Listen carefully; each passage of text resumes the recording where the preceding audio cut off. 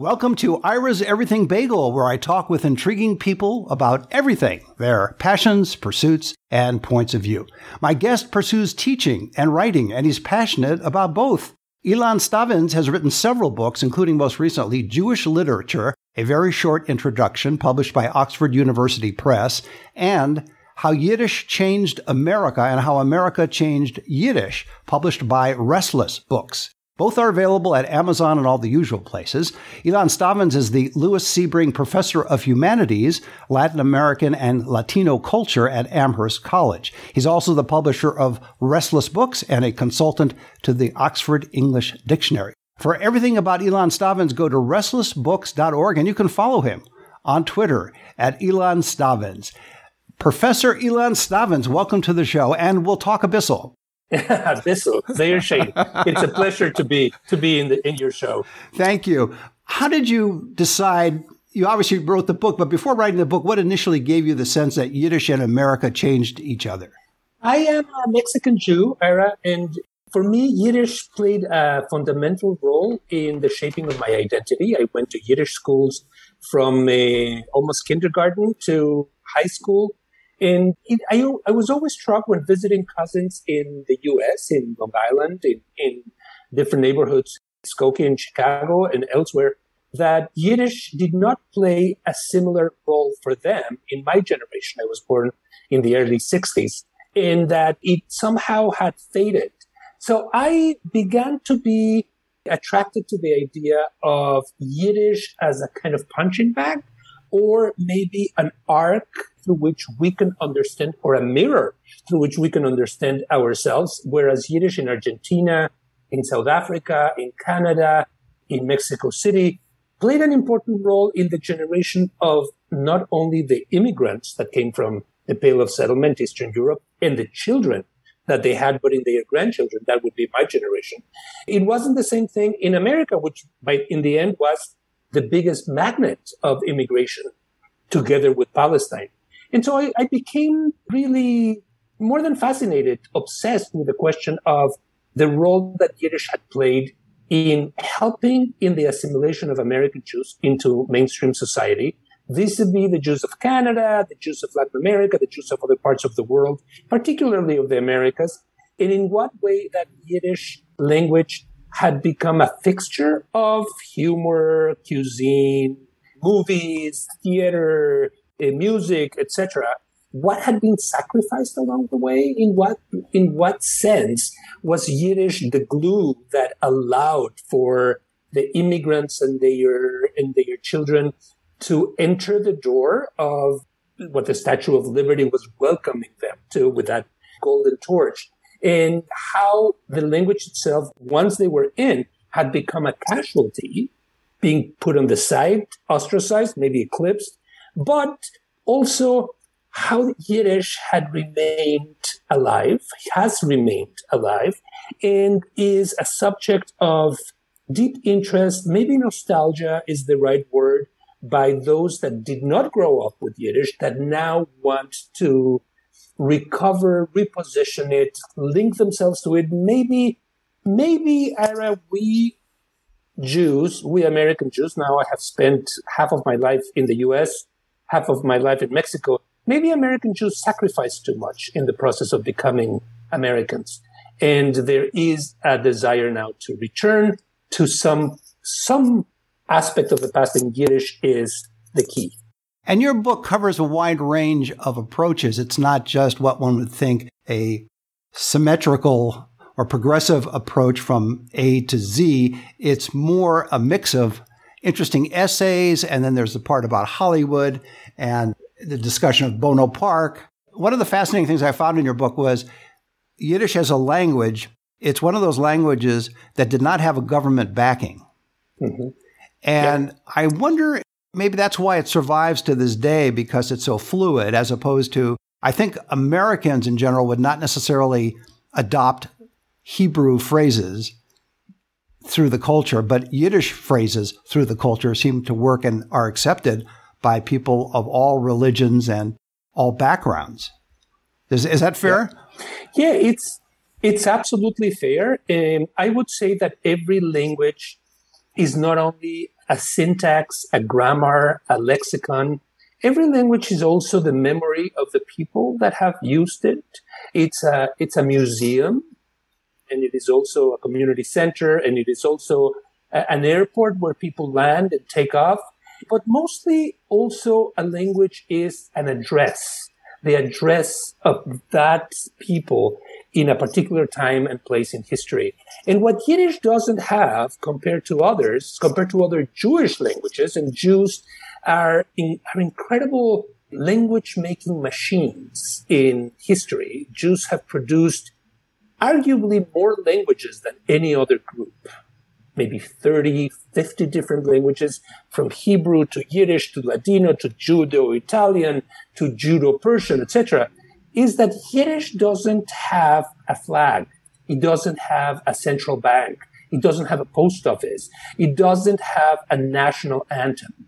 Yiddish is, unlike Hebrew, it is a landless language. And I fully agree with you. That is in part why it has survived. That is also in part why it was so vulnerable to the elements of history, being forced to surrender its own dignity in the Second World War, being pushed to almost total annihilation. Yeah, it is a language that is diasporic. It goes from one place to another, and it has survived almost in spite of everything. One of the interesting parts of your book, you talk about a gentleman whose mission was to go around and collect all the Yiddish books he could find throughout, I don't know if it was the world, but certainly the United States, and preserve it. And that's an amazing feat for one person to start, but he accomplished it. Yes. That man is Aaron Lansky. He was young and recently out of college when he stumbled upon this idea of gathering in one place the dispersed Yiddish language books that the immigrant generation was disposing of because that generation was dying, or they had no more room for them, and he thought that this was another way of allowing the Nazis or the enemies to bring down the language. And he, with U-Hauls and other trucks, started rescuing the books and concentrating them in one place where people later on could go and visit them. You know, Yiddish, Ira, Yiddish has always created these extreme personalities. People that become obsessed with politics, or people that become obsessed with certain aspects of the culture. One way or another, Yiddish is a gallery of types, of lexicographers, of individuals of all backgrounds, of collectors that have enabled the language to survive, but have also used Yiddish as a platform to become fluent and devoted to other causes, political causes, ideological causes, literary causes, film and theater causes. Yiddish is really a kind of it's like a web of connections that you start with somebody who was doing something in Yiddish, and then you find out they became a huge star, a celebrity in something else. Yiddish kind of propelled them forward. It's so funny, too, because there are people that you wouldn't think knew Yiddish, and a perfect example is Colin Powell, who grew up working for, I believe it was a store, and he learned Yiddish from the store owners. And so, again, it's this fluid language that just moves around to all kinds of... And it's not only, as you said, spoken by Jews and Yiddish-speaking Jews, but by African Americans. I have gone to tailors who are Asian, who speak a little Yiddish, or to Puerto Ricans that speak a little Yiddish. You don't have to be Jewish to speak Yiddish. You have to be a Yiddish connected person to do so. I never thought about it this way before, but it's almost a fun language in this sense that it is so readily accepted by people who are not necessarily Jewish or don't speak Hebrew, but Yiddish just seems to be fun. I mentioned to you before the show that I remember walking down a hall in a hotel talking with someone, and out of nowhere, the end of my sentence was punctuated by a Yiddish word, which I hadn't thought about in 30 or 40 years. And I have no idea where it came from. And I actually stopped dead in my tracks. I I said, where did that come from? It just was there. And so that's how that seems to work. What you're calling attention area is also that not only is it a spread with different bastions in our society, but it is also in our subconscious. I think for the Jewish people, Yiddish is something, the sediment of a lot of what we do. It enables us to connect with different aspects of our own personal lives in ways that are magical and often unexplained. They are simply there. A word will come out. And this happens in every language. There are words that in a particular language that no matter the fact, or in spite of the fact that there might be an equivalent in another language for that very same word, just saying it in Yiddish just feels so zaftig. It feels like you have chutzpah, that you can go back to it. And I don't know what the definition of the OED would be for chutzpah, but I think chutzpah in and of itself is its own definition. True. It sounds like it's a connective tissue. It is. In terms of the way you describe it. It's fascinating. You also write that some see Yiddish not only as a language, but as a metaphor. Why is that? Because I think Yiddish is an enduring metaphor of survival. It is a language that has been around for over 1,000 years. There was Yiddish before the Canterbury Tales. There was Yiddish before Shakespeare wrote Macbeth. There was Yiddish as Napoleon Bonaparte was in his big wars and as he himself was being imprisoned. Yiddish has been a companion of modernity, of the Enlightenment. Yiddish has been around for quite some time, but it has always been on the verge of disappearing because of systematic destruction in the hands of its enemies, but also the other big upheaval of the end of the 19th century and first half of the 20th century, immigration.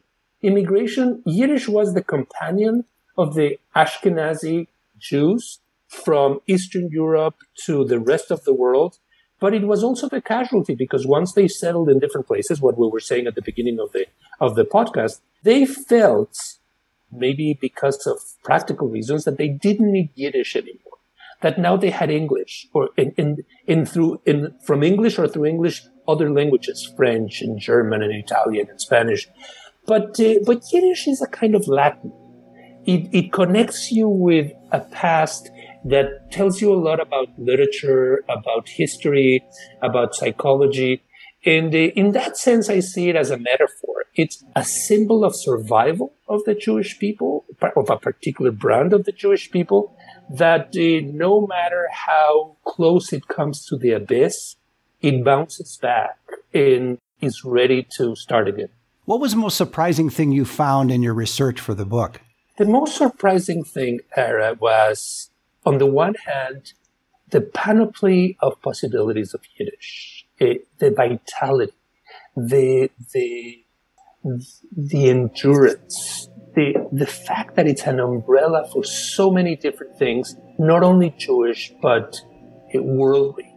And the other thing is that it looked, with the creation of the State of Israel in 1948, that Yiddish really had its day, that there wasn't going to be an address for it in the future. Zionism had won. The Holocaust had decimated the 6 million in Eastern Europe. Immigration had pushed Yiddish to the background, with English becoming the dominant language of American Jews. And then what I found out is that Yiddish today has a kind of neutrality that people are happy to engage in, whereas many of us lovers of Israel who have an ongoing debate with the Israeli government because of its approaches to this or that aspect of its neighbors, Yiddish doesn't come with that baggage. It's not political in that sense. It's not explosive. It was very explosive at another time. It was very much connected with socialism, communism, and anarchism, and nihilism. And today it is connected with the Orthodox, with Lubavitchers, with the Hasidim, etc., who see Yiddish in a particular way that the secular Jews might not see it just like that. but it doesn't have it is not injected, it is not burdened by the politics or the ideology that it was at another time or that other Jewish languages are today. And as a result, people find it a neutral space to engage with one another. I found that to be really extraordinary. I got that sense from the book. In fact, you quote, the Wall Street Journal had their first ever headline in Yiddish in 1991. And the idea of the Wall Street Journal publishing something in Yiddish, it's very funny to begin with. But then they had chutzpah, so why not? Let them do it. Exactly. That was in 1991 when Isaac Bashevis Singer died, the only, so far, Yiddish language writer who received the award in Stockholm. And as a tribute, they had a headline in Yiddish, which is a beautiful kind of return or bounce back of immigration, being that Yiddish had now almost disappeared at that moment. How important was it in your research, or perhaps just a nod in their direction, how important was the Yiddish Book Center, and how important is the Yiddish Book Center in a global perspective? The Yiddish Book Center for me is a temple to Jewish culture. I think the word temple is the one that fits the most comfortable to me. I live literally 2 miles away. I teach at Amherst College, and I accepted the job almost 30 years ago, in large part because I knew the Yiddish Book Center was just in my neighborhood, and I could go there and buy books, or I could go there and listen to lectures. And in time, I became a part of the Yiddish Book Center too, in all sorts of projects that I have. I'm very fortunate to have now also been involved in many of the projects that the Yiddish Book Center has done. The Yiddish Book Center is extraordinary because it is the ground zero where a lot of research on Yiddish can be done, together with YIVO, another very important institution committed to Yiddish based in New York City and in Buenos Aires. It has other branches as well. I feel that the way that the Yiddish Book Center has engaged with Yiddish culture has been very forward-looking. It is not only about recovering the past, but about pushing Yiddish culture into the new generation, into a new century. I am committed and convinced that that is what we need to be doing. And so I feel that that an institution like that, now already 40 years, in the book, How Yiddish Changed America and How America Changed Yiddish, is kind of a valedictorian present in its 40th anniversary. It's an institution that is fostering new ways of doing research, new fellows, new retrospectives on movies, but also sponsoring projects that would be movies and concerts done in the future. It's, as I hope it's clear to your listeners, an institution that I adore. You mentioned movies and concerts, and Yiddish played a very big part in the theater, the Yiddish theater. And today people go, well, what is the Yiddish theater? And yet it was a vibrant, very popular form of entertainment. Absolutely. You know, we have been called, and this is a leitmotif, Ira, in my other book, Jewish Literature, A Very Short Introduction. And I want to talk a little about that towards the end, too. By all means. We have been called the people of the book for clear and tangible reasons. It is a book that we've been carrying from one diaspora to another. But we have been the people of the stage and the people of the moving image, and now the people of the graphic novel and of the children's book. In theater, Yiddish theater came with a vengeance at the end of the 19th century. Throughout the first half of the 20th century, many stand-up comedians, Mel Brooks, Woody Allen, Sid Caesar, started in Yiddish theater or were connected in one way or another to Yiddish theater. Most of the early generation in Hollywood of actors, screenwriters, directors was connected with Yiddish theater as well. Many of them had done Yiddish theater before and then were switching or continued to do Yiddish theater. It's very important also to remember that theater was not a fixture and a feature of Jewish life until the 19th century. Because of the prohibition against idolatry, we did not have in the 17th century in 16th century, a theater of our own. But when we discovered theater in Eastern Europe and in other parts of Europe in the 19th century, it seemed that we embraced it wholeheartedly. And of course, today you can't think of American theater without thinking of writers that have been Jewish, like Arthur Miller, like Tony Kushner, Wendy Wasserstein, are staples of American theater, and many of them deeply connected, at least as admirers, but also as a more closely linked with Yiddish theater before. If you look at the scope of anti-Semitism, everybody seems to be united, whether you're rich, poor, black, white, right, left, politically. It's easy to go after Jews for some reason. I never understood that, but it all seems to be the uniform theme at one point or another in history. But Yiddish doesn't seem to be a focus of attack for anti-Semites. Why is that? Oh, I don't think that you're right. Yiddish was very much a focus. Well, perhaps maybe I'll take it back, Your Honor. I'll withdraw my question and put it a different way. In the 20th century, perhaps. Maybe that'd be a better way to do it. And certainly after World War II. Maybe in the 21st century. After World War II, right.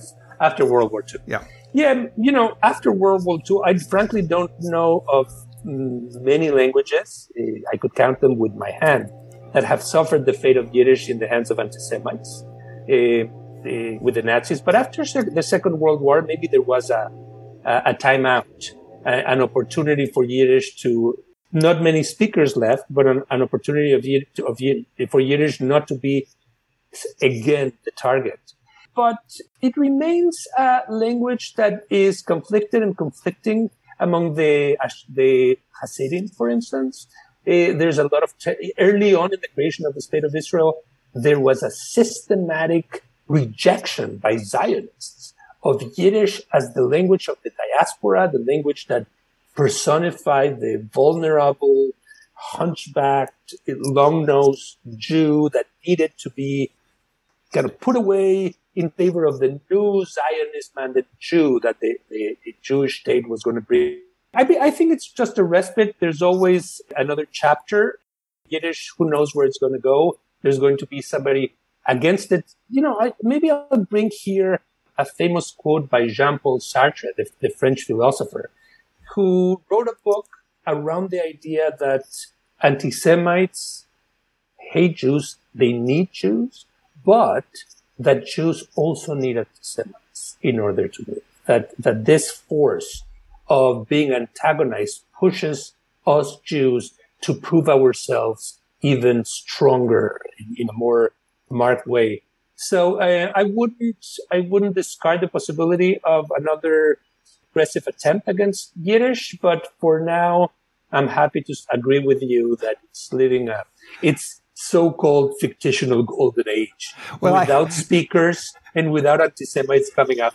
I think I misspoke in this sense that because you wrote this book about the effect of Yiddish on America and the effect of America on Yiddish, I was taking the short view, but positioning it as a long view. So I was mistaken, as I occasionally am and admit. No. So there you go. Hey, before I let you go, I want to talk a little about your other book, which is called Jewish Literature, A Very Short Introduction. It's published by Oxford University Press. Give us a little capsule in a couple of minutes what that's about. Yeah, this book is an attempt to do something that at first sight looks simple, but it's daunting. Jewish literature is very difficult to define. Whereas you can say that Mark Twain and John Updike and Philip Roth and Maxim Honkeyston are all American writers because they were born in America. They speak English. They have written about America and in the English language. Jewish writers can write in many different languages, can live in many different countries, can sometimes not even write about Jewish topics and be Jewish writers. Like Kafka in his novels never uses the word Jew. Yet I would argue that he's a very Jewish writer. So this book emerges from the desire to try to understand what brings together Jewish writers that are very different from one another in very heterogeneous parts of the world, and yet they have a common sensibility, something that they share. And maybe in that sense, we could talk about a tradition that goes from Sholem Aleichem writing what was the source of Fiddler on the Roof to Philip Roth writing a novel like The Human Stain, to an Israeli writer today, or Isaac Bashevis Singer. All very different writers, very different languages, and yet all connected somehow by the same kind of tissue. Fascinating. Well, I'm going to read that one next. My guest has been Ilan Stavans. He's author of Jewish Literature, a very short introduction, published by Oxford University Press, and How Yiddish Changed America and How America Changed Yiddish, published by Restless Books. Both are available at Amazon and all the usual places. For everything about Ilan Stavans, go to restlessbooks.org, and you can follow him on Twitter at Ilan Stavans. Ilan, thanks for being on the show. It's been a pleasure with the Everything Bagel and the Everything Ira. I've appreciated it. Thank you very much. I appreciate it. Zeigazut. And join us every Thursday for a new schmear on Ira's Everything Bagel.